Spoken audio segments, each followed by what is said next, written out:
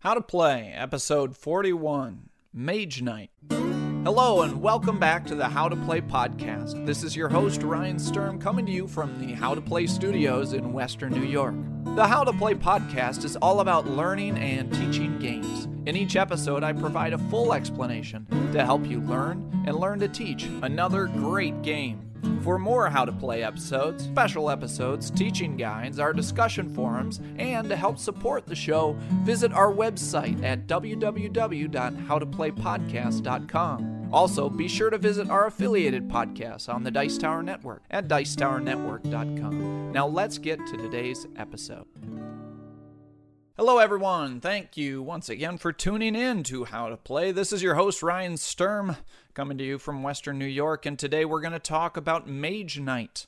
And this episode is being recorded on October 20th, 2012.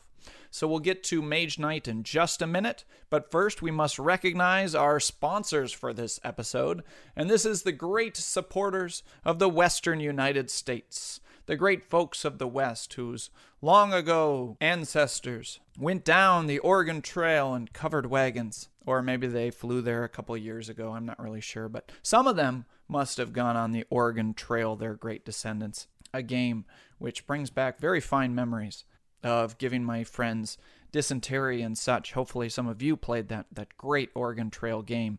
But I digress. Let's talk about our supporters here. We had a lot of supporters from the West.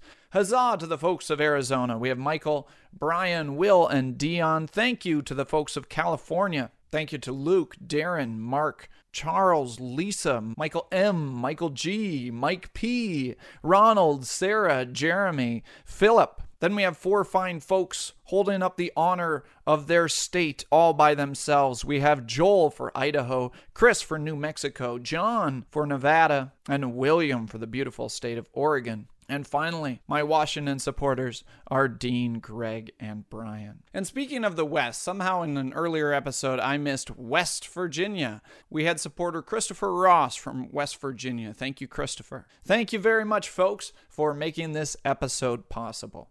So today we are covering the very popular game that was released just last year in 2011, designed by famed designer Vlaada Chvátil. If you've never heard of him before, you should know him from such famous games as Through the Ages and Galaxy Trucker and Dungeon Lords. It is possible to play this game with 1 to 4 players.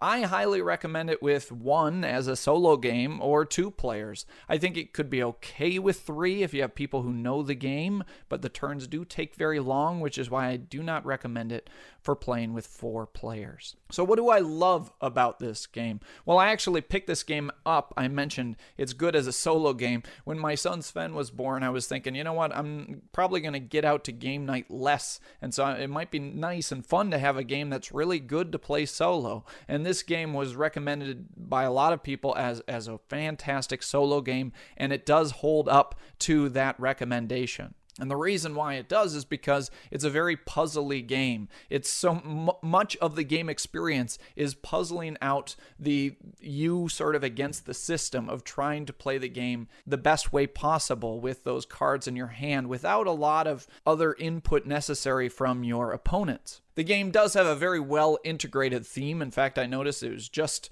ranked number 1 as the best thematic game there at Board Game Geek. It really gives you the experience by these integrated mechanics of feeling like you're roaming the countryside, defeating monsters and getting stronger because it's got terrain elements, it's got monsters all with thematic special abilities, it's got different unique characters with thematically related skills. You're going to get these cool abilities, you'll get these neat spells and artifacts, like you might have a really neat ring or find a very cool sword that'll help you fight better. So a lot of those thematic elements are worked into the game, and a lot of times when you have a thematic game, it compromises that with sort of weak or lame mechanics or a lot of die rolling, but this game blends that integrated theme with a lot of creative, well-used mechanics. to create this awesome fantasy adventure game that a lot of people have been waiting for decades. You know, Magic Realm came out long ago. I covered that on the show. I think that this provides that game experience that Magic Realm really wanted to. Mr. Richard Hamlin did his best with the mechanics he had at the time, but I think using current game technology of deck building and a lot of other ideas that have been developed, Mr. Chvátil's been able to create a really successful, fun fantasy adventure game. Now that's the good side of it. What are some of the negative elements of who won't like this game? Well, first of all, I kind of avoided this game primarily at first because it has an enormous geek factor.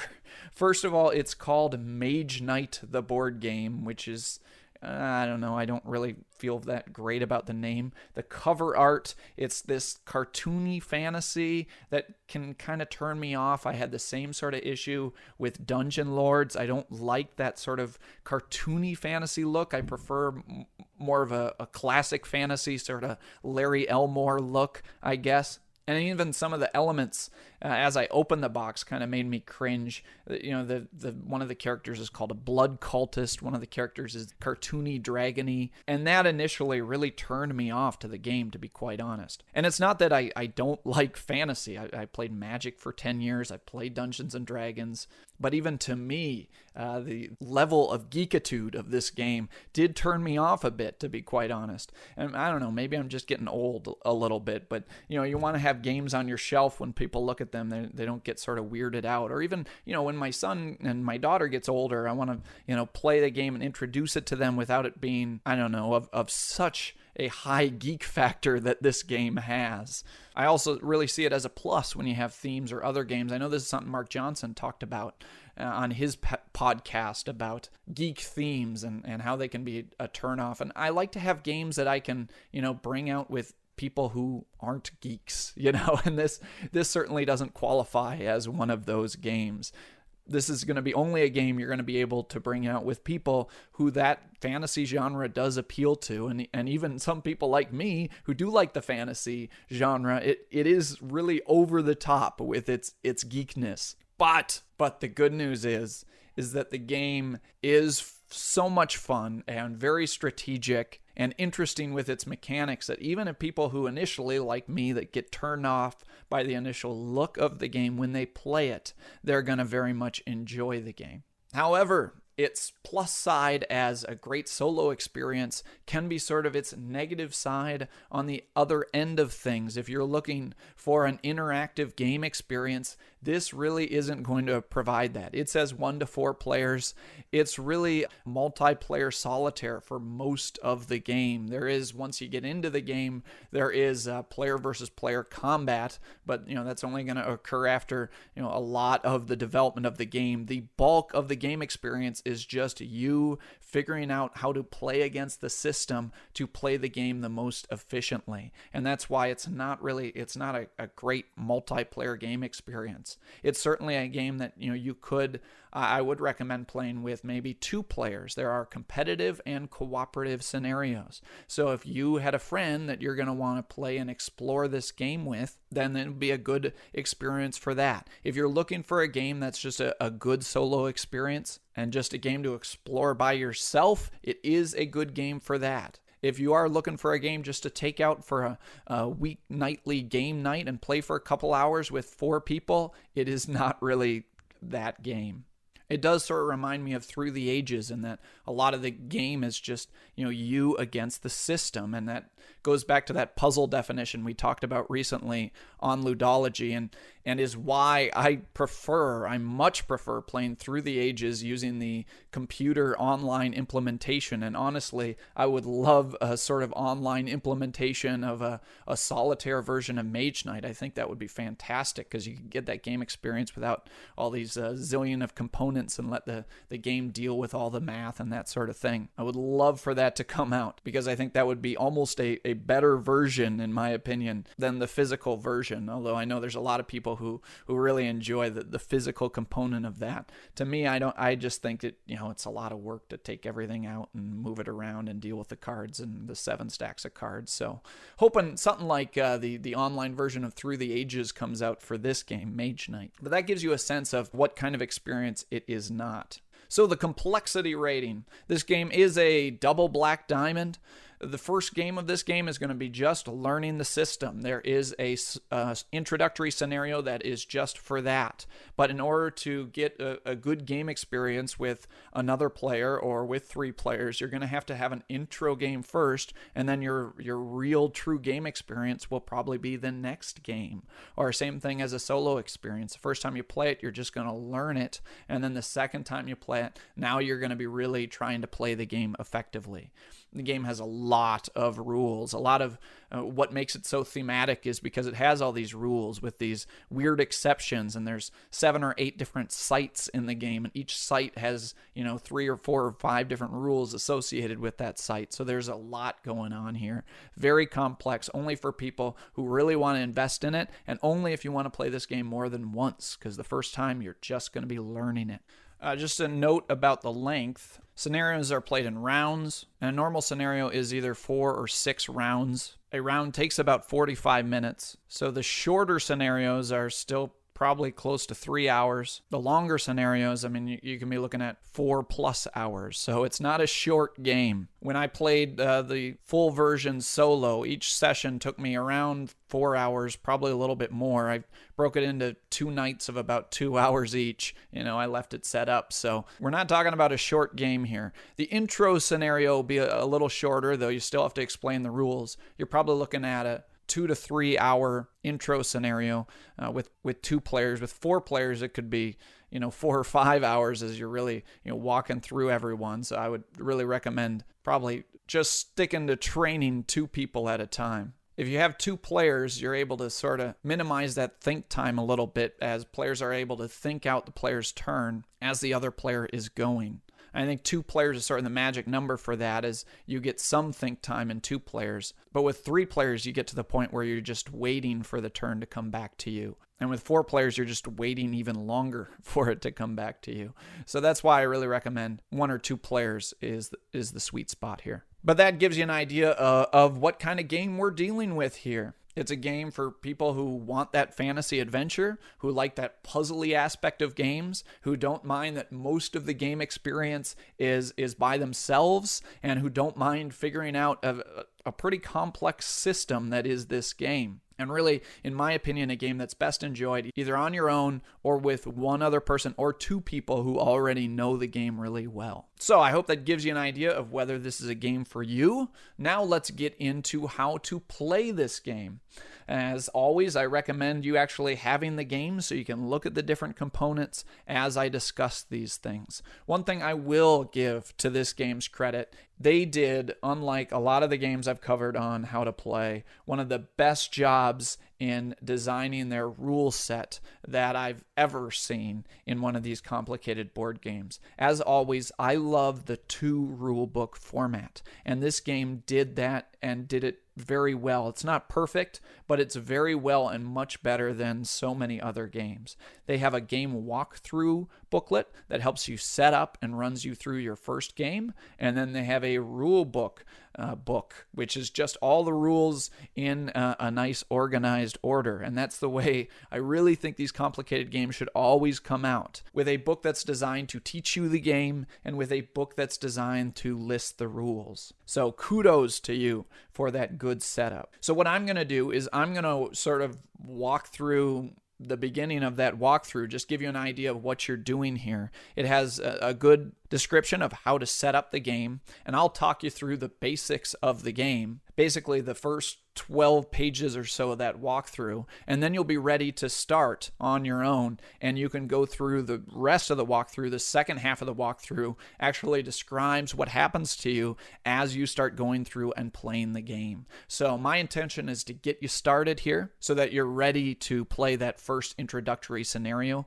or to get you ready to explain the game to people who've never played the game, of starting into that first introductory scenario. So let's do it. We'll start with the hook. the meat, and then give you some starting strategy so you're ready to start playing your first game of Mage Knight.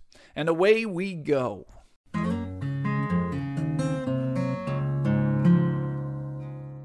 Part 1. The Hook. What the game is about. Welcome to Mage Knight. In this game, you are a powerful Mage Knight who seeks to become even more powerful by killing monsters, because killing monsters is worth fame points. And that makes you even more powerful because then you climb in levels and you get even more powerful so that you can kill more monsters and earn even more fame points. So, you just want to kill a lot of monsters. You start the game with this D deck of 16 cards, and you're going to begin each turn with a hand of 5 cards drawn from that deck. The cards allow you to do all the different actions in the game, but some of the most basic action the cards let you do is to move on the board and to fight those monsters and hopefully kill them. On your turn, first you can move as far as you want, and then you may interact with the board. And the most common interaction is to fight monsters and hopefully kill them if they are nearby. You can use as much of your hand as you want to on your turn, and then at the end of your turn, you'll draw back up to 5 cards. A round of the game is either day or night. So the first round of the game will be day 1, and the second round will be night 1, and the third round will be day 2, and so on. The players get to determine how long these rounds are by how fast they cycle through their deck. Because when a player has no more cards left to draw in his deck, he may declare the end of the round instead of taking a turn. And then all the other players will get one more turn, and then the round is over. A scenario will last between 3 to 6 of these rounds, or until an ending objective has been met. And at the end of the game, players calculate their score by getting bonus points for having the most in particular categories, and then add that to the points they've already earned from killing the monsters throughout the game. And the player with the most fame points is the winner of the game.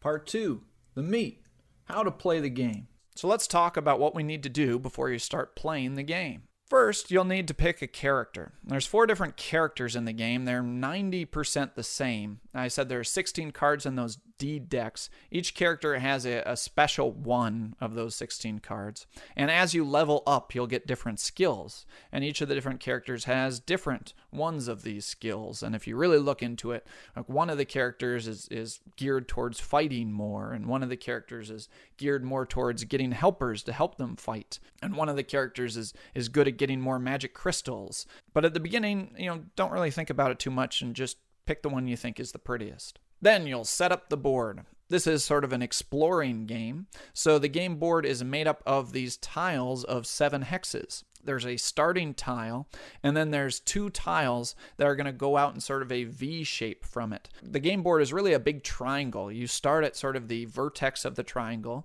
and there are 2 hexes out from that starting tile, and then as you explore, you're going to explore out in a triangle fashion and explore the wondrous continent that you are on. So you only start the game with 3 hexes down. The rest of the hexes just start in a stack. And if you're playing the intro scenario, which you should if you're just learning this game, the tiles come out in a specific order. There's a little number at the bottom of the tile. The first 3 tiles you'll see have an A, a 1, and a 2. And then when you explore your next tile for the first time, that will be tile number 3. So you're going to stack up the tiles 3, 4, 5, 6, 7. There's a certain number of those green tiles you use based on the number of players. And then at the bottom of the deck, you're going to put these brown tiles. These are called core tiles. And the core tiles, some have castles and some don't. One of those 3 tiles you're going to make a castle, and the other 2 you will not. And you'll mix those brown tiles up and put them at the bottom of the stack. Because the intro scenario ends when you get to the tile with the castle on it. Everybody will get one more turn, and then that will be the end. Also, be aware that when the tiles connect, the tiles have to connect in a certain way. Don't forget this. The numbers have to face the bottom, and there's little stars and circles, and when you put them together, they should make little stars and circles at the corners, which will make very much sense when you see the tiles. You need to set up, there's this whole main player area that has the score track, a few decks of cards, you set all the monster chits next to it, and the walkthrough explains exactly how to set all these things up and has this very nice picture of it. One important board in this common game area is called the source board. There's a day side and a night side to the source board, and you have to make sure that the day side is face up to start the game. And then the source is made up of a number of dice that you're going to roll. In the game, you use 2 plus X, where X is the number of players. So 3 dice in a solo game, 4 dice in a 2-player game, 5 dice in a 3-player game, etc. You start the game by rolling these dice and putting them on the picture of the city or whatever is on that board. That represents the magic that's available to everyone to draw from. Then all the players will shuffle their starting deck. As I said, everyone has a common set of 15 cards and 1 special card. And so they'll shuffle those up face down. They'll draw 5 cards from that, and they can look at those. That's what they're going to be able to use on the first turn of the game. Then, in order to determine turn order, at the beginning of each of the rounds, there are these tactic cards. There are 6 of them. Get the day ones. There's 6 yellow cards. You put those face up, and you're going to randomly decide who gets to pick first. And they are numbered 1, 2, 3, 4, 5, 6, and each of them have a special ability. The number 1 has no special ability. And as you go down the line, 2, 3, 4, 5, 6, the special abilities get a little bit nicer. The reason for this is what happens is someone picks one of those. Say I pick the number 3 and it has a little special ability at the bottom. Then the next player will choose. The numbers on those cards say who gets to go first that turn. So you have to sort of weigh what's more important to you, whether you like the special ability or whether you want to pick a low number so that you can go first and maybe get an extra turn compared to the other guy or other players. So that's what we'll do first. We'll set up the map. We'll roll those dice. We'll draw 5 cards to pick our starting hand. And you want to do that before you pick your special ability because the cards in your hand might affect which of those special abilities you want. Then you'll pick those tactic cards. You'll set the turn order. Everybody has a little marker so you can put those in order. Which person is first will go on top, and you'll have your turn order set. And you're ready to begin your first round, day 1 of the game. And now you're ready to start the game and take your turns. One of the most basic actions and important things to be able to do is to be able to move. So let's talk about how to move. So when it's your turn, as I said, you're going to have a hand of 5 cards, and you're going to spend those cards to do the actions in the game, such as moving on the board and fighting monsters. And the order goes, you can move as much as you want, if you want to move, and then you can do one action with the board. The actions are usually something like fighting with the monsters or talking to people in a village. But first, if you want to move, you have to move first. You start the game on a portal. Everyone starts on the same spot in the portal of this starting tile, and then you're going to move out down towards this triangle. Each of the hexes has a different terrain type. There's a bunch of these different terrain types. There's plains and hills and forest and desert and a few more. Each of the terrain types has a movement cost. And all of these move costs are on that source board. You'll see hexes of each of the different colors you'll see on the map. If you want to move on the green plains, the movement cost is 2. The hills are 3. The forest is 3. The deserts and swamps are 5. So you have cards in your hand. Some of them are move cards. The basic move cards say move 2. So I could play one of those move cards down in front of me, and now I have 2 move points. I can move ahead to the green plains. If I want to move to the forest, I might have to play 2 of those move 2 cards. So now I have 4 movement points. I use 3 of them to move into the forest, and I have 1 extra move point. So if I want to play more move cards, I can to move additional spaces. When you move, you can't land on another player unless you're into some of those advanced games and you want to fight them. You can't land on them. Though if you have enough movement points, you can move through other characters. Next, the other thing that's important to know is there's some monsters on this board. In our starting board, you'll have 2 icons with swords on them. All the monsters in this game are on circular cardboard chits, and they're of 6 different types. The green circles are the orcs, so you're going to get 2 of those chits and flip them up on the designated spots.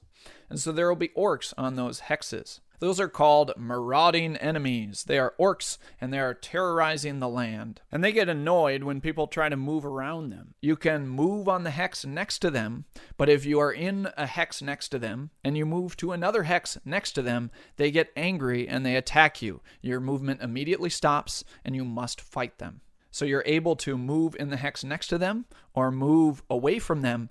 But if you move from one hex adjacent to them to another hex adjacent to them, they're going to say, hey, we're going to fight you. Eventually, you'll get to the edge of the board. Now, remember I said the board is a triangle, and there's this beautiful picture in the rule book that you should look at that shows where the next tiles are going to come out. We're at the tipping point of the triangle. There will be 2 more hexes in front of that, and then as you explore, there will be 3 more hexes in the next layer, and there will be 4 more hexes in the next layer. So as you get to the edge of those 2 hexes that start on the board, you may explore and see what the next hex is. Exploring the next hex costs 2 of your movement points, so you have to play cards in order to do that. So you get the top tile of the tile stack and place it where it's supposed to go. You have to say which of the tiles in which of the blank spots that you're going to look at. You flip it over, make sure the orientation is right, and put it down. In the introductory scenario, you get 1 fame point for doing this. The fame track is the big track on the main player area. So you have each player has a little shield icon. You take your shield icon, you move it 1 point. You can split your move points among moving and exploring, and then you can move again. So you can spend as much of those movement points that you want to. You move, maybe get to the edge of the board. You spend 2 of those points to flip over a new tile. You have 1 movement point left, so you play another card to get a couple more movement points so you can move on to the next tile. The other thing that you can do, about, a third of your cards or a fourth of your cards are move cards, and sometimes you don't have move cards, and that makes you sad. Or maybe you just need 1 more movement point. Well, you have really nice flexibility in this game because you can use any of the normal cards and play them sideways. You play cards sideways to do any of the basic actions in the game for 1 point. You'll have attack cards and block cards and influence cards, and you can use any of those and play them down sideways and say, I'm going to use this as a move 1.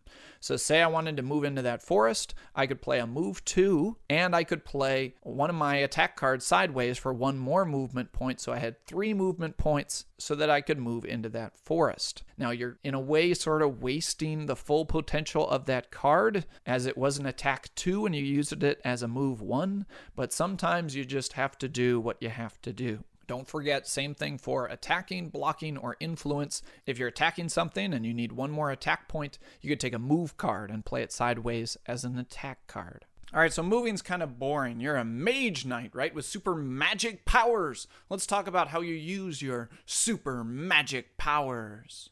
Unlike Team Umizoomi, which my daughter Gwendolyn will tell you have mighty math powers, you have mighty magic powers. Similar, but different.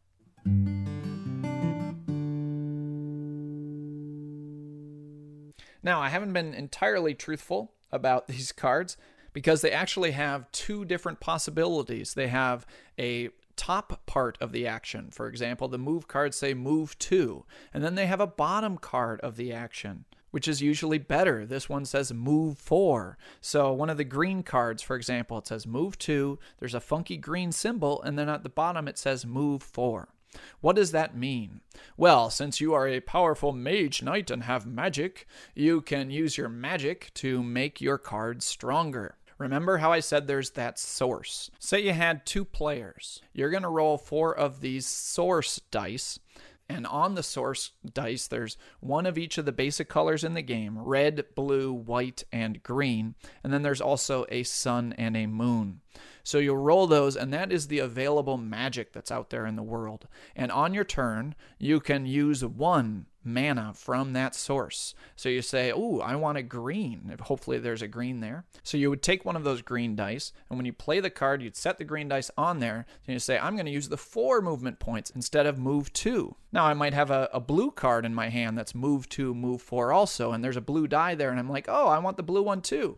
Nope. You may only use one die from the source each turn, and that's one of the most difficult decisions and interesting decisions in this game, is that you've got all these cards with basic abilities and cool, super, better abilities at the bottom, but you can really usually only use one of those bottom abilities every turn. And you really want to use one of those bottom abilities every turn, because if you're not fully using your turn to the best possibility. You really want to optimize your hand. So there's one of each color. All the cards are either white, red, blue, or green. But there's also suns and moons, and these work different in the day and the nighttime.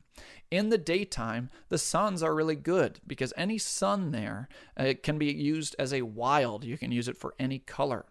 But during the daytime, the moons are terrible.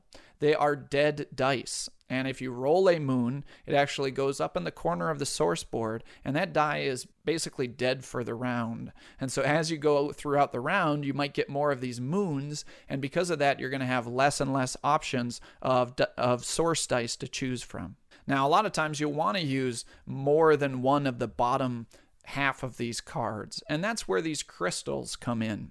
One of your basic cards is called Crystallize, and it lets you take one of the colors that are currently available, say there was a red die available, and you could take that and turn it into a crystal. Each player has a little player card, and there's a little box on that player card, and that's where they keep all of their stuff. And what Crystallize allows you to do is take that red die and turn it into a crystal. There's these cool crystal pieces. You take one of those red plastic crystals and you put it on your player card, and now you can save that and use that for a future turn. So now next turn, I could use one die from the source, and I could use my red crystal, so I could use 2 super cards in a turn. And you could even store up, so you could have a real super turn where you used 4 bottoms of your cards. You do have a limit in that you can only have 3 of each of the basic colors in your inventory. Most you can have is 3 red crystals and 3 blue crystals, 3 of each color. You're not allowed to have the yellow crystals or black crystals.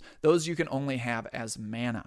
When the game is talking about mana, it's talking about magic that you have to use that turn. When it's talking about a crystal, it's talking about something that you're going to put on your little player storage area, and you can save it from turn to turn. But that's how mana works. You can use one die from that source every turn. And at the end of your turn, you know how I use that green die? At the end of my turn, I'm going to pick up that die and I'm going to roll it and put it back on the source. So as play goes around the table, that source is going to constantly be changing, and those moon dice are going to come up and start to kill all of the magic that's out there. And that's how mana works. Now let's talk about an action, but before we get to the fighting, let's talk about going to your local village and seeing how those friendly villagers can help you out. You don't want to fight all these monsters all by yourself. It'd be nice to have some friends. So you need to go to these villages and you need to say, "Would you like to be my Umi friend? Umi-rific!" And then you go fight orcs and stuff.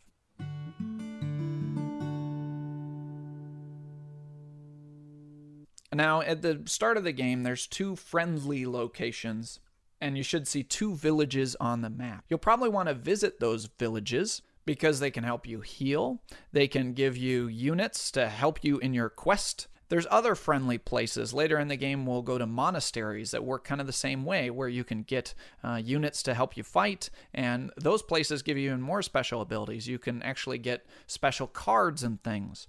But to start with, you can only go to these villages. Now, how you get healed and get these fighting friends is you have to influence them. So that's where this other basic action comes into play, spending influence cards. You have a few cards in your basic deck that give you influence points. They'll say influence 2, or the bottom might be influence 4. When you start the game, one of the things you're really going to want to do is probably go to one of those villages and recruit someone to help you fight.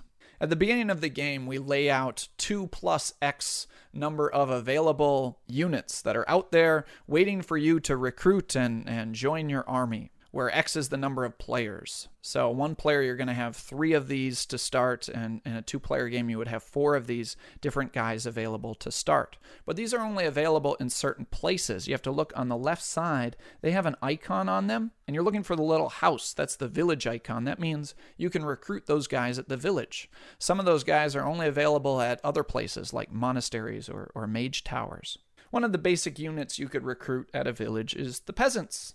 If you look in the upper left corner, that is the influence cost. That is how many influence points you'd have to spend in order to get them to join your side. So they have an influence cost of 4. Maybe you had an influence card and you could spend mana in order to get it to the influence 4 side. You end your turn in the village, you play an influence 4 card, and now these peasants say, "We will fight for you, we love you, yay!" At the beginning of the game, you got 1 token. It's called a command token. And you're going to put these peasants in front of you, and right above them, you're going to put that command token. Now, that command token also represents how many of these units you may control. At the beginning of the game, you can only have 1 of these cards. As you level up, one of the abilities is to get more of these command tokens, so you could actually have 2 of these cards to help fight for you, and you can throw them in front of orcs and stuff. But they're really going to help you throughout the game. I highly recommend visiting a village and trying to get one of these unit cards by spending influence points. How you do that is you pay influence cards, and then there's one more track in this game. In the upper right-hand corner of the score track, there's what's called the reputation track. And when you start the game, this starts at 0, but as you do different things in the game, this is going to go either up when you do nice things or down when you do naughty things. So, for example, when you kill orcs, you get +1 on this reputation track. And this reputation track has modifiers. It'll go up +1, +2, +3. It'll go down -1, -2, -3, depending on what space you're on. And whenever you try to influence in a village or a monastery or something like this, you always have to add this modifier to the total number of influence cards that you spend. So if you have a good reputation, it's going to make influencing easier. If you do naughty things, it's going to be harder to get these goodies because you have a bad reputation, much like Joan Jett and the Black Hearts. So if I wanted those peasants and I had already defeated an orc, I would have gone up on the reputation track, would have only had to pay an influence of 3. In a village, you can recruit, as I just said. You can earn healing points, which we'll talk about in a minute. And the third action you can do in a village is you can plunder the village. This is one of the ways to go down in reputation. So if you're a naughty person and you want more resources, you can say, "I'm going to take all your stuff." And what that does is you go down 1 spot on the reputation track, and you get to draw 2 extra cards for your next turn. So those are the 3 things you can do in a village. Now, let's get to how to fight some bad guys, as that is the main objective of the game.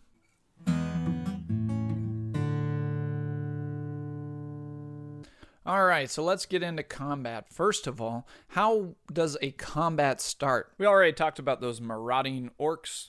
If you're adjacent to a marauding orc, at the end of your turn, you can say, "I'm going to try to fight you. Let's go, orc guys."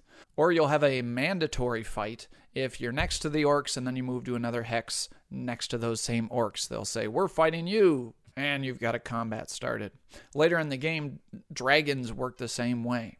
There are lots of different kinds of sights on the different tiles, and there's 2 different sites that you'll encounter just to lump them into general categories. There's sites that you have to conquer, like the keep and the mage tower, and when you have one of those tiles, you'll put a defender tile of that tile's type, like a keep tile in there. When you get next to it, you get to see what that defender is, and then you can try to conquer that so that you can get the points for killing the monsters, and you can get some goodies if you have a site that you've conquered. One note about that conquering, that this is one of those naughty things. The locals don't seem to like it when you storm into their castles and take control of them. So whenever you try to conquer one of these places, you go back 1 on the reputation track. And the next way you might have a fight is there are sites called adventure sites, and you can go onto these hexes, and they have places like a monster den or a dungeon. And you can, if you want to, go inside the monster den or the monster dungeon and see what monster's in there and fight it in order to get the fame for that monster and the rewards that it offers. So those are the 3 basic types. You're either going to challenge or have a mandatory fight with a marauding enemy. You will try to conquer a site, or if you will go inside of a hex, say, all right, I'm going to go in this dungeon that's on this hex. That's how you have fights. Now let's look at how a combat works.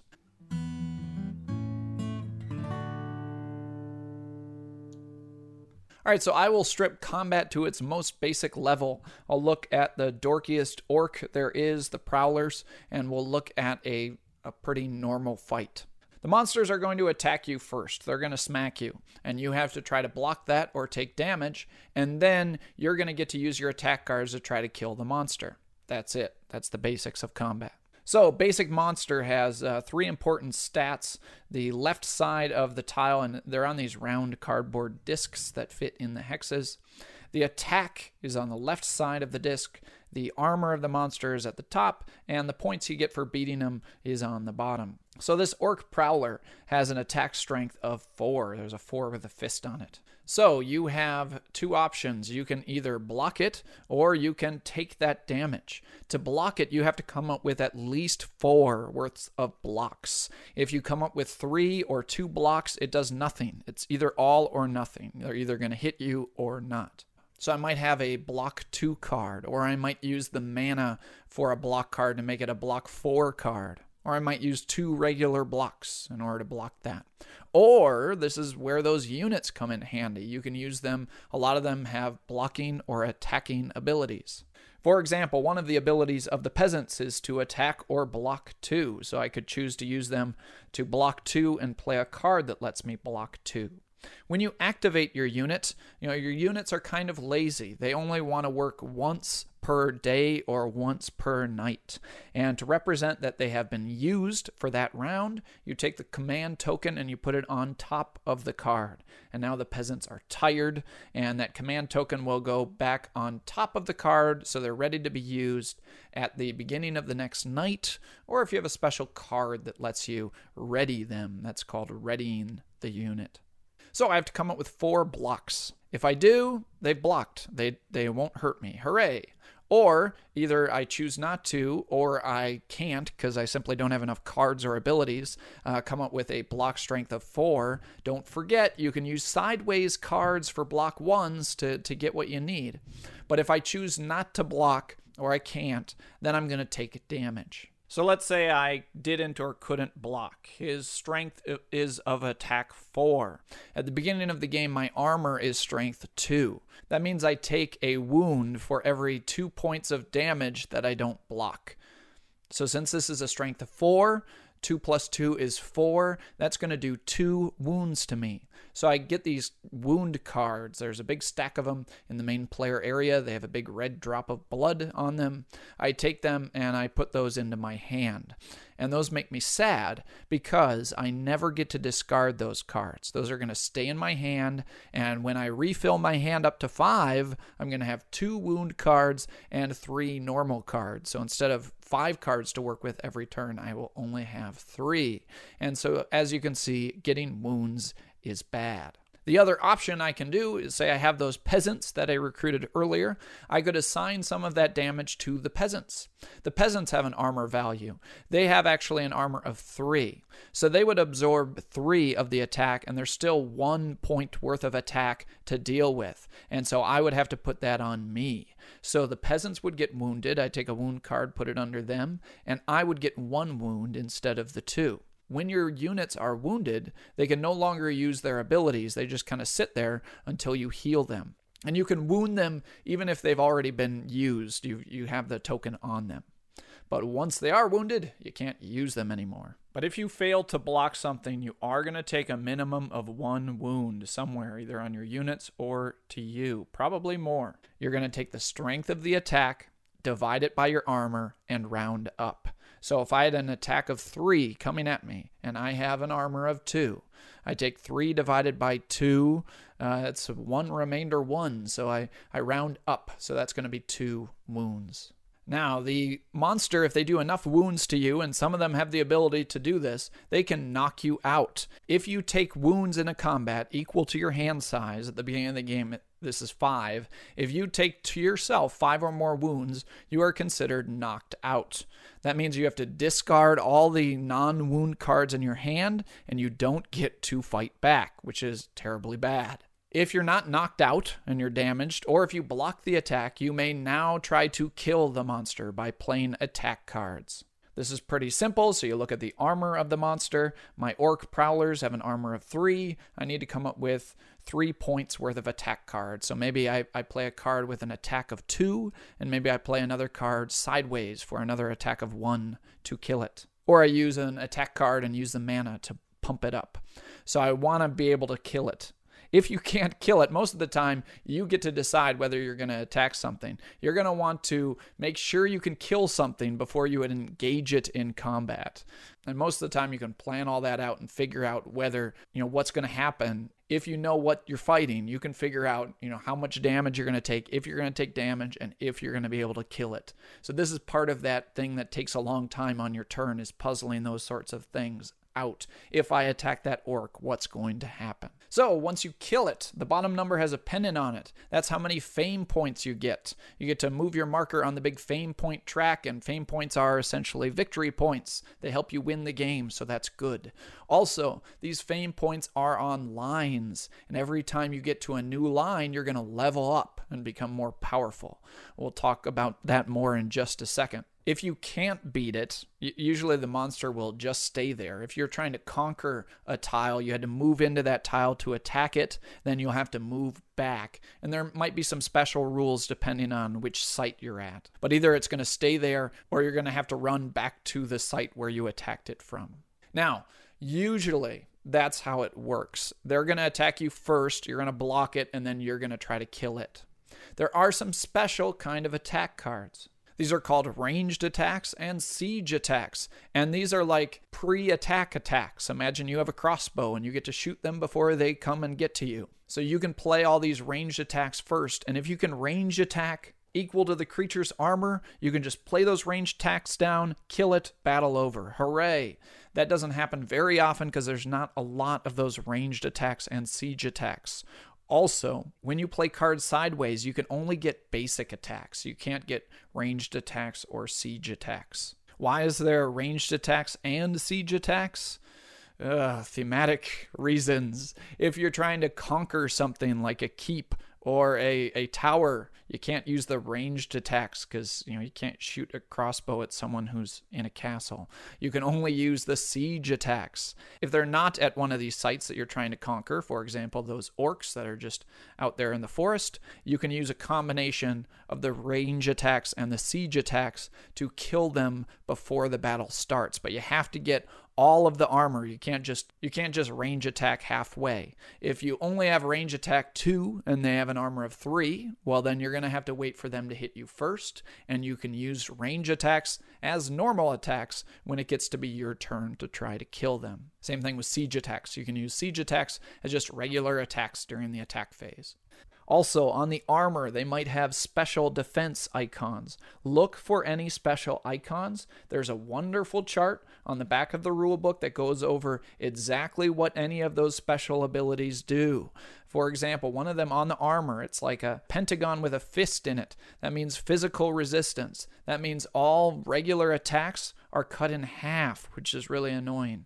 There is also things like fire attack and ice attacks. And when someone hits you with a fire attack, all regular blocks are cut in half. You need, guess what? An ice block to fully block a fire attack, and a fire block to fully block an ice attack. Regular blocks are cut in half. But as you reveal these monsters, you should look carefully for any of those special abilities, check in the rulebook what they do, and make sure to explain to the players what all those special abilities do. Almost every monster has at least one of these, and some of the abilities are on the right part of that tile, like swift or brutal or poisonous or paralyzed. So be sure to be aware of those icons before you start a fight. But that's how the attacks work. They attack you, you try to block it. If you can't, you take damage, then you kill them, and you get points. Let's talk about what you do at the end of your turn.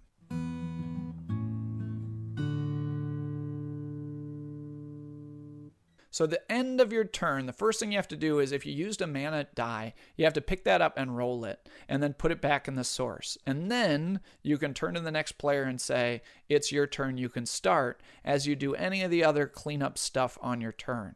Now it's going to take a while till you get to this this kind of proficiency, as you do your first couple of turns, you're probably going to want to wait for everybody to process everything. But as you get better at the game, you're going to want to do that because it's going to really cut the play time of the game down.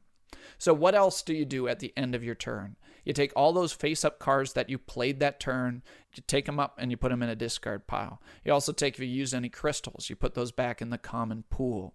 Then you're going to take any rewards you got from fighting. Some of the sites have special rewards that you get. For example, if you conquer a mage tower, you get a free spell, and you actually have 3 to choose from. So instead of holding up the game, you can do this after people go. Same thing when you level up. A lot of times when you level up, you'll have a decision to make of which goodies to take, and that can take some time, which is why you do it while the other person is playing their turn. Now, there's 2 different kinds of level ups, and they alternate to what I'm going to call level up 1 and level up 2. And so the first kind of level up, and these are distinguished by icons on that fame track. The first kind of level up has a deed deck card and a rectangle. And the second kind of level up has an octagon with a shield in it. So level up kind 1 means you're going to get an advanced action card. So you start the game with these 16 normal cards. Everybody has the same kind of deck. But the game has these super advanced action cards. There's a deck of them, and you flip the first 3 over. And when you level up, you get to look at those 3, and you may pick one of those 3, and usually they're like the basic cards, but they're a little bit better. So you're going to look at which one of those and see which one you like the best. Like instead of a move 2, normal move 2 card, there's one that lets you move 2 and heal 1. Some of them, they let you play them and you just get a crystal, which is nice. Instead of just a normal block 2, there's an ice block 3, and the bottom part is even fancier. So you can see these advanced action cards are really kind of fun, and they allow you to customize your deck as you go throughout the game. The second thing you get is you get a skill. Each individual character has these 10 little cardboard rectangles, and what you do is you mix them up, you put them face down, and when you get one of these level ups, you flip the top 2 over, and you look at those weird icons, and there's actually a little reference card that explains what those 2 different skills do, and then you can pick one. The one you do not pick goes in sort of a common pool by the main player board, and when players advance, they can actually choose the ones that they have, or they can choose from this common pool that's out there. They are penalized a little bit by choosing one of the other players or one of the ones in the common pool, because instead of getting their free choice of the 3 action cards, they have to take the bottom action card. So that's what the first level up does. You get to pick one of 3 action cards. And when you take that action card, it actually goes on top of your deck, guaranteeing that you're going to get to use it immediately in your next turn. And then you're going to have the 2 cardboard chits with the special abilities to choose from, and you're going to pick one of those, and then you can start using that. They might be something that affects you constantly, or it might be something you can do once per round, or it might be something you can use once per turn. It really depends on the ability, but they're all kind of fun, and they let you really customize your character. Remember, you can choose one of the other ones that was not chosen by other players if you take the penalty of taking the bottom advanced card instead of choice of the 3. The level up 2 is a little bit more simple. At the beginning of the game, you have this stack of command tokens, and you put them in order 1, 2, 3, 4, 5, 6, 7, 8, 9, 10. And when you get to level 3,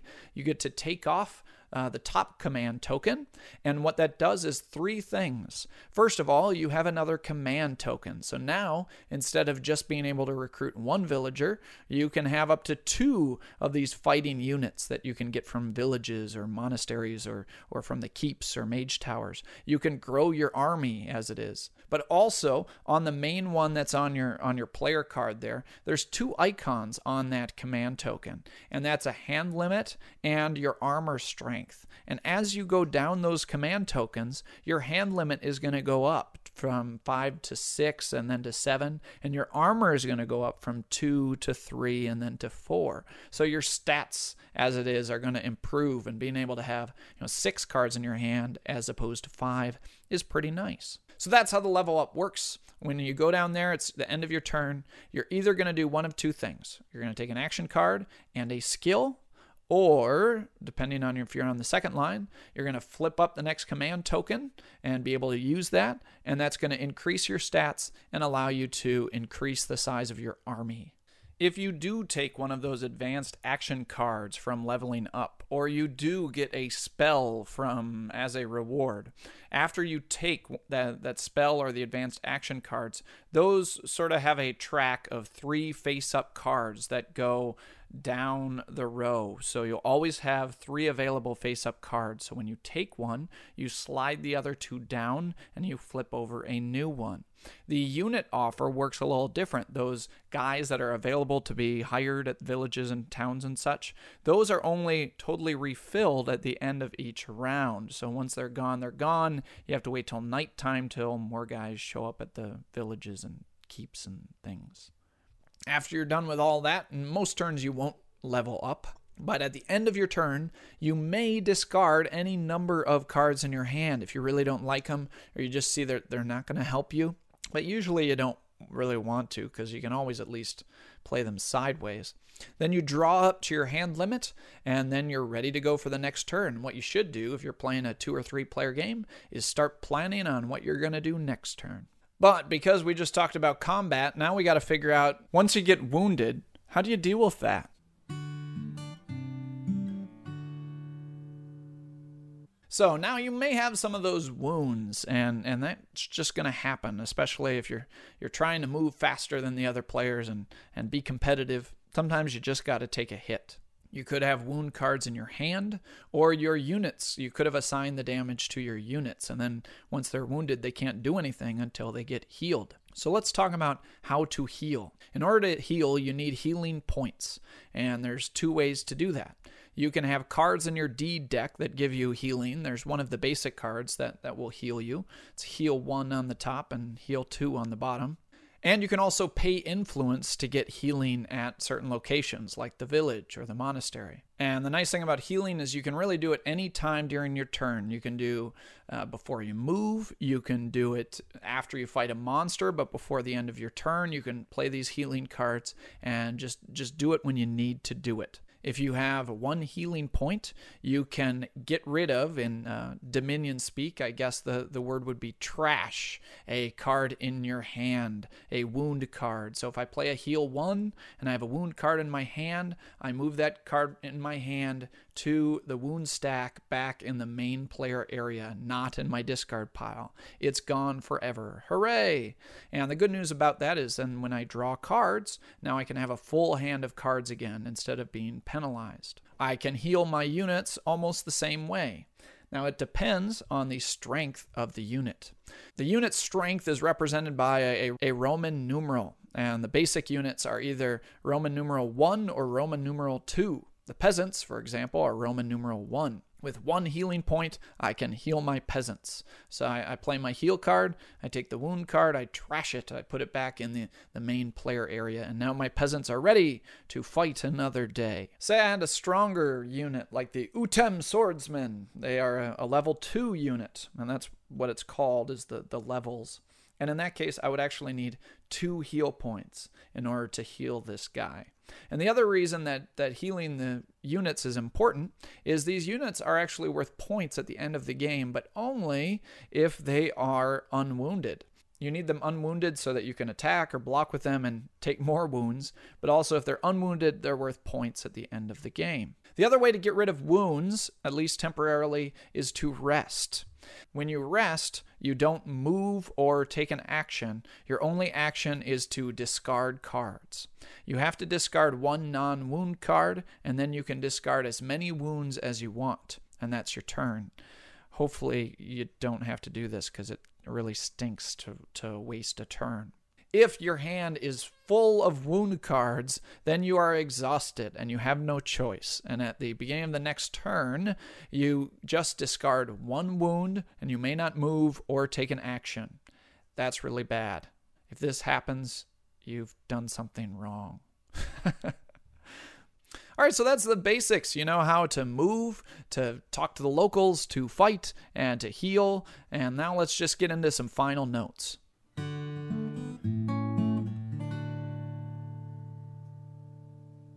So as I said, the walkthrough is very good. You are ready and armed to start that introductory scenario. And the beautiful thing about this walkthrough is that the tiles are in a specific order. And as you uncover each new tile, it has one new location that we haven't talked about yet with a new rule. But a lot of times they're similar to things we've already talked about, like the village or the orcs. And so as you uncover each tile, you can just read the rules, explain those to your players, and you'll be good to continue. And with each monster, again, just be sure to check any special abilities that they have and check the chart to make sure that you know what those are before you go in and fight them.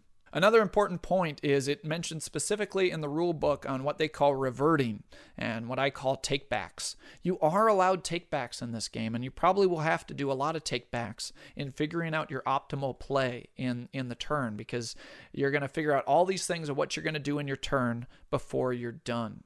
So I might think I'm going to move somewhere, think I'm going to fight, decide that fight doesn't really work out, and take it all back and start my turn over again.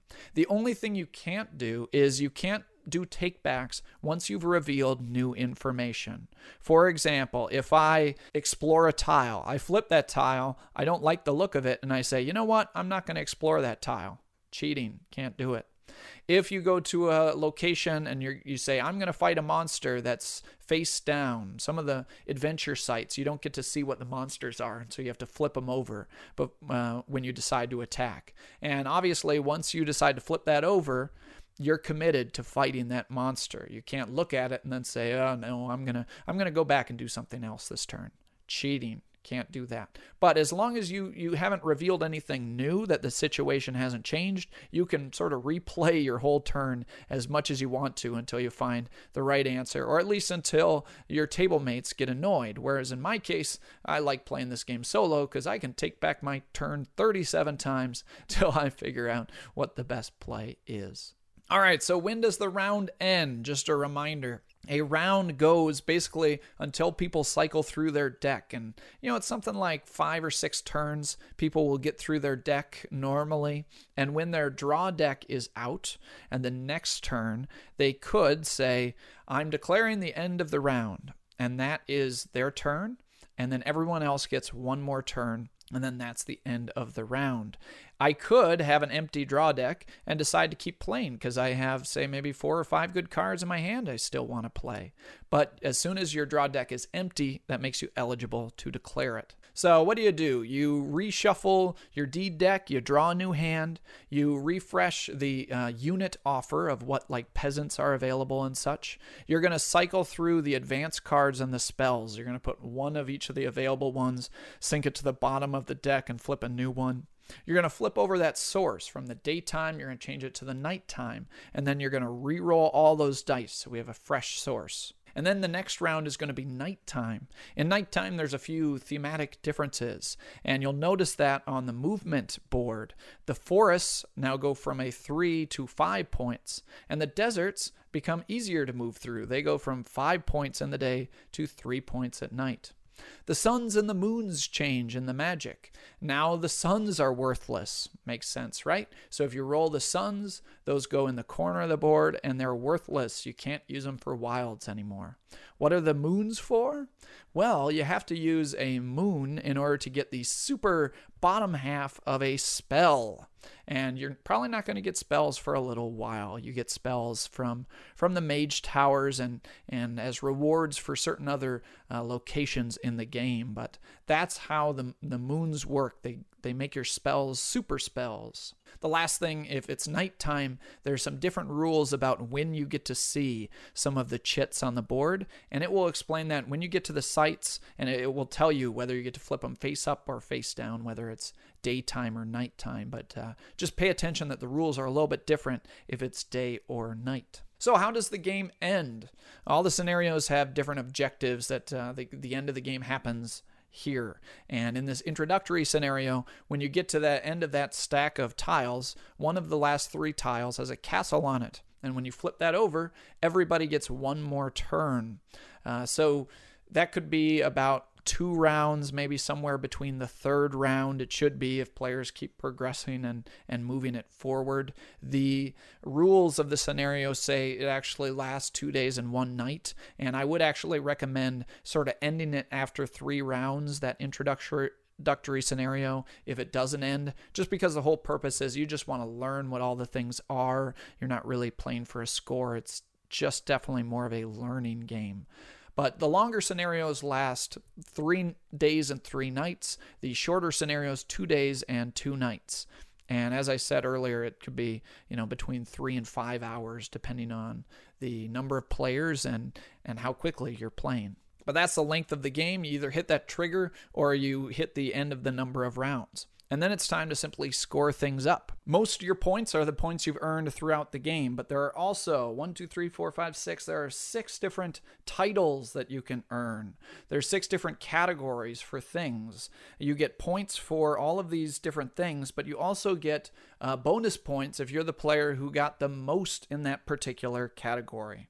For example, the first thing you do is when the end of the game comes, you sort out all your deck into the cards that started your deck, the wounds, the advanced action cards you got from leveling up or other ways, and the spells, and also the artifacts. Artifacts are another type of card you can earn at particular sites, because all of those special cards that you earned and put in your deck are also worth victory points. So the first category is Greatest Knowledge, which gives points for spells and advanced action cards, and the player who scores the most points gets 3 bonus points. And if there's players tied, then each of the tied players get 1.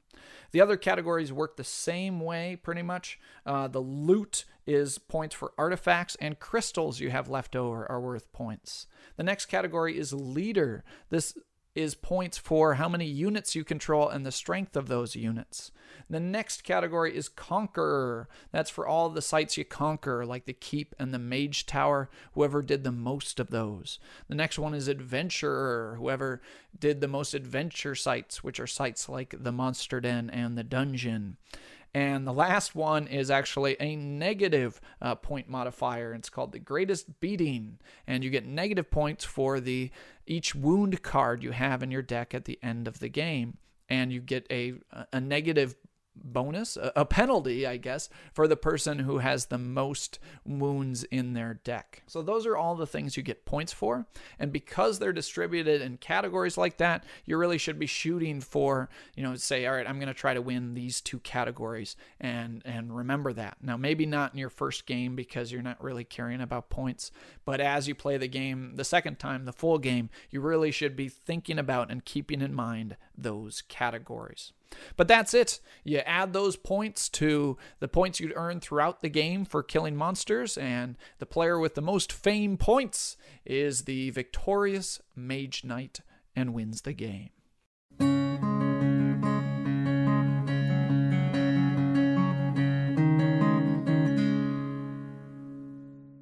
Part 3, the hamster. How to win the game. All right, let me try to give some strategy. I've played this a handful of times, but at least I can try to help you avoid some rookie mistakes.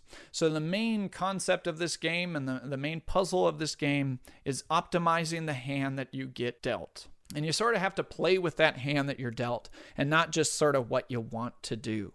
If you have attack cards, you're going to probably have to attack. If you have a bunch of influence cards, you should find a way to use those. Get to a village, get to a monastery. Because if you burn them as sideways cards, you're not playing your hand very efficiently.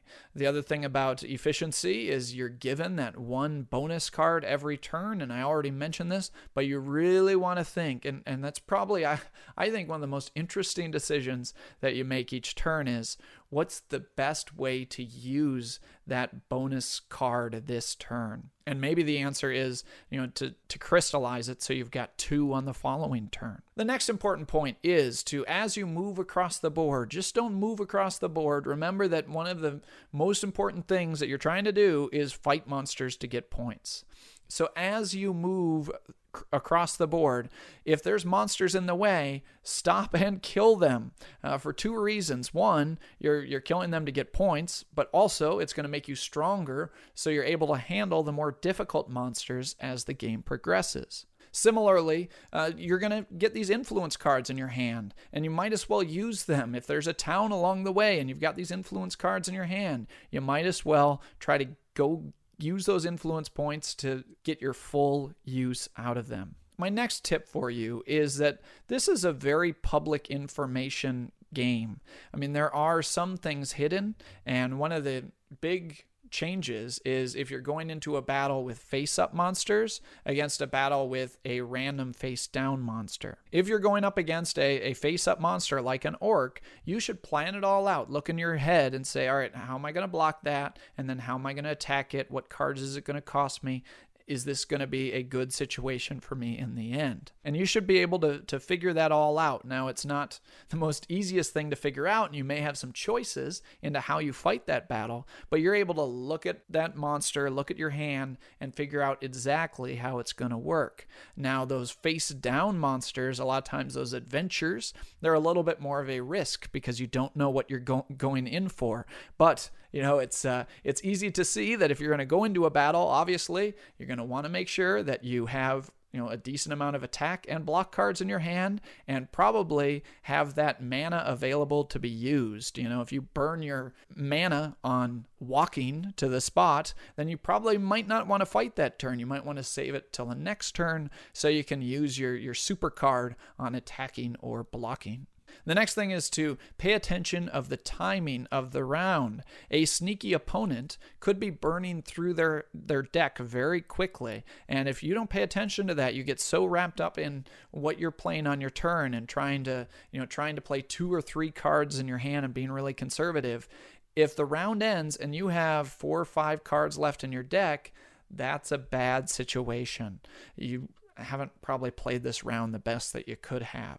So you do need to pay attention. You don't really need to pay attention to a lot, especially if there's not player versus player combat. You just need to know, where are they going and how many cards are left in their deck. But that is an important piece of information. Finally, focus on what scores you points. Killing monsters is the number one way to do that. And also those fame point categories that I talked about in the end, especially in your second game. Say, all right, I'm going to go for these 2. And then that can really guide your strategy. Or if you notice one of the other players seems to be doing a lot of conquering, you might say, all right, it's not as valuable for me to do that. I'm going to be the adventurer guy instead. Goes back to my old axiom that I haven't said for a little while. Do what the other players aren't doing and trying to earn those different titles. But that's all the advice I have for you. I hope you enjoy that. Figuring out how to best optimally play your hand and where to use your special super card. And there's a lot of interesting decisions to be made each and every turn, whether you decide to play it on your own or with a friend. I hope you enjoy this as much as I have. Good luck and have fun exploring the countryside and killing and thwarting the monsters of Mage Knight.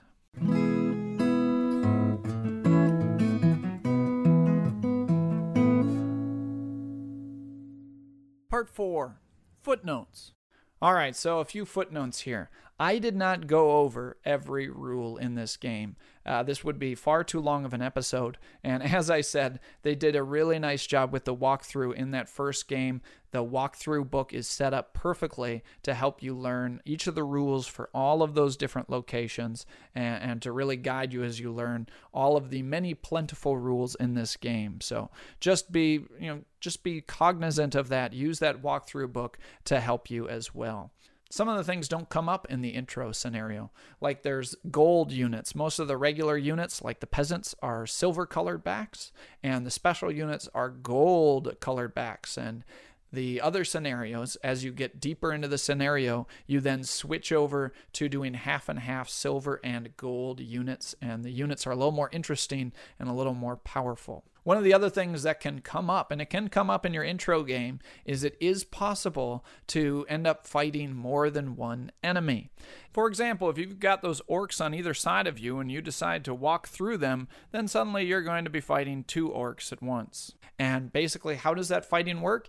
exactly how I described it, except instead of just one monster hitting you, they both hit you first. Or it could be 3 monsters or 4 monsters. They all hit you first. You have to block everything that you can, take damage for all the things that come through, and then you get to attack and kill as much as you can. There are a whole host of scenarios in the back of the book, so check those out. As I said, there's longer, there's shorter ones. There's ones that are designed to be cooperative, where the players work together. Ones that are designed to be competitive, where it's really designed to have the players go after each other. In fact, there is rules for player versus player combat. I'm not going to get into that at all, for the simple reason that I've never done it, and I've never played it that way yet. Maybe I will give that a shot at some point, but this is probably something you're not going to want to get into really till maybe your third game of this or so, as there's so much to learn as the game is already. But if that's something you're interested in, having the game be more competitive and actually, attacking the other person, there's rules for doing that. Also, the solo game. I should mention a little bit about how that works. I mentioned that an important part of the game is that the length of the round is dictated by the players. So in the solo version of the game, there's sort of a robot that times the length of those rounds. How the solo game works is you pick another character. It doesn't matter that much which one you pick, and you take their basic deck, and every time it's their turn, you flip up 3 to 5 cards, depending on this rule set that's there. You're going to flip a variable number of cards each turn, and when they run out of cards, they declare the end of the round, and then it's over. So you have a pretty good idea of how long the round's going to take. The dummy player is not as fast as a human player, especially sometimes a human player might take it as a strategy to burn through their deck really fast. The dummy player won't do that. It's a pretty predictable speed, and you can actually count how many turns you have left. But the element of that being there is important, because if you were allowed to play as many turns as you wanted to, it would make the game less interesting. So you have this dummy deck that's flipping over. At the end of the round, actually, you're going to add cards to that dummy deck from the advanced action cards and the spell cards, and so it's going to eat up some of those cards, as well as change their deck and how they go through the deck. But just refer to the section in the rules of how to set up that player's deck. You're also available to choose from the dummy player's skills. One of their random one pops up, so it gives you some different skills to choose from. But that's how the solo game works.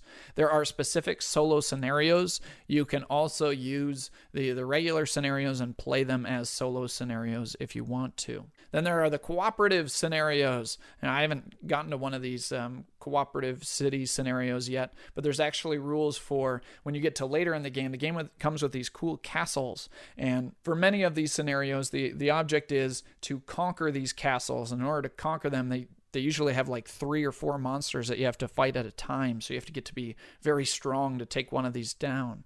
In the cooperative scenarios, you're actually allowed to do these attacks at the same time, which sounds like a lot of fun. So you and your friend can attack at the same time, and you would have 2 players against 3 monsters by the game. There's a ton of variance in the game, some to make the game a little more friendly. There's some adds even more rule exceptions to make the game a little more thematic. You can auction the heroes. There's a drafting variant at the start, and so there's innumerable options provided within this box, which is really nice. There's hours and hours of enjoyment to be had within this box. I think it's a very fine game if you're looking for the kind of game experience that we've talked about. A game for a low player count, probably 1 or 2 players, or maybe 3 players that already know the game very well, and you like sort of that puzzly aspect of figuring out your cards each turn.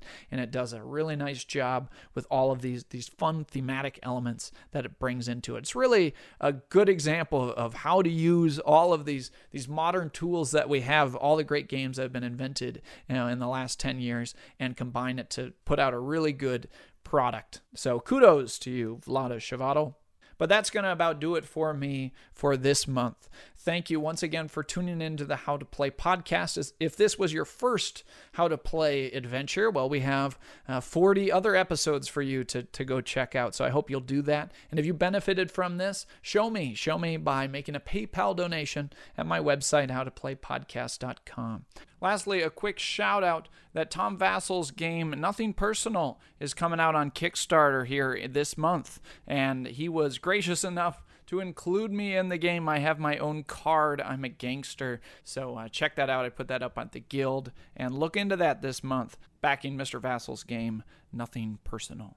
But that will do it for this fall episode of the How to Play podcast. I'm looking forward to the rest of the weekend here with my family and enjoying the great month that is October and trick-or-treating and all that. So I hope you all have a great October, and I hope you'll tune in next month in November when I come back with another great game. Thank you so much for listening. Thank you again to the great How to Play supporters of the West. As a thank you to you, I didn't sing this episode. Thank you so much for listening. This has been Ryan Sturm of the How to Play podcast. That wraps up this episode of How to Play, but be sure to visit us on our website, www.howtoplaypodcast.com, for all the How to Play resources, to discuss the show, to contact me, or to show your appreciation for the show with a PayPal donation. I count on your support to help keep How to Play growing. If you use and love the How to Play podcast, I need your help. Show your appreciation by making a donation, spread the word about the show, and just let me know what you think about the show there at the Guild. Thanks again to you, the How to Play listeners around the world. And until next time, I hope you will learn, teach, and play great games. The How to Play podcast is part of the Dice Tower Network, the premier board gaming media network, featuring Ludology and the flagship podcast, The Dice Tower. Find out more at dicetowernetwork.com.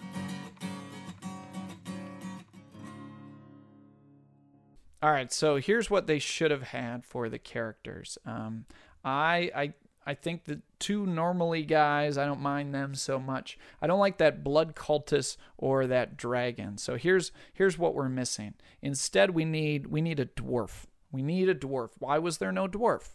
I guess there's no Mage Knight dwarves. And the blood cultist was female, so maybe it was a female dwarf. That would have been even better. Everyone loves female dwarves. But you know what we're really missing? Instead of having that human dragon thing, it should have been some sort of a halfling or a gnome. I love gnomes. Whenever I played D&D, always a gnome.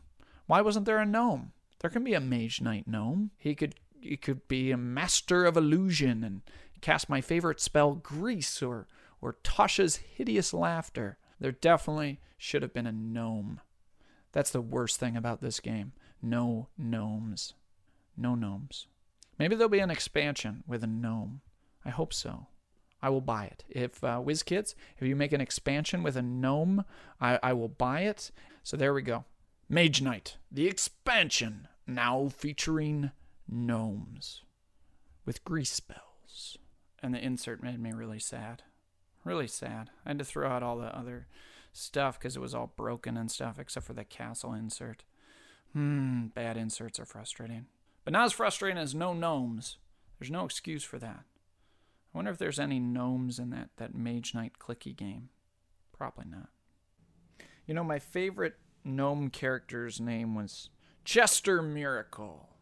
And actually, I wish I could claim credit for that name, but it was the name of my elderly math teacher at the University of Minnesota. I thought it was the greatest name ever. It was just meant to be a gnome illusionist name, really. Chester Miracle. And in fact, it harkened me back to those days when one of my supporters, his name is Robert Miracle, and I wondered if maybe he was related to my math teacher.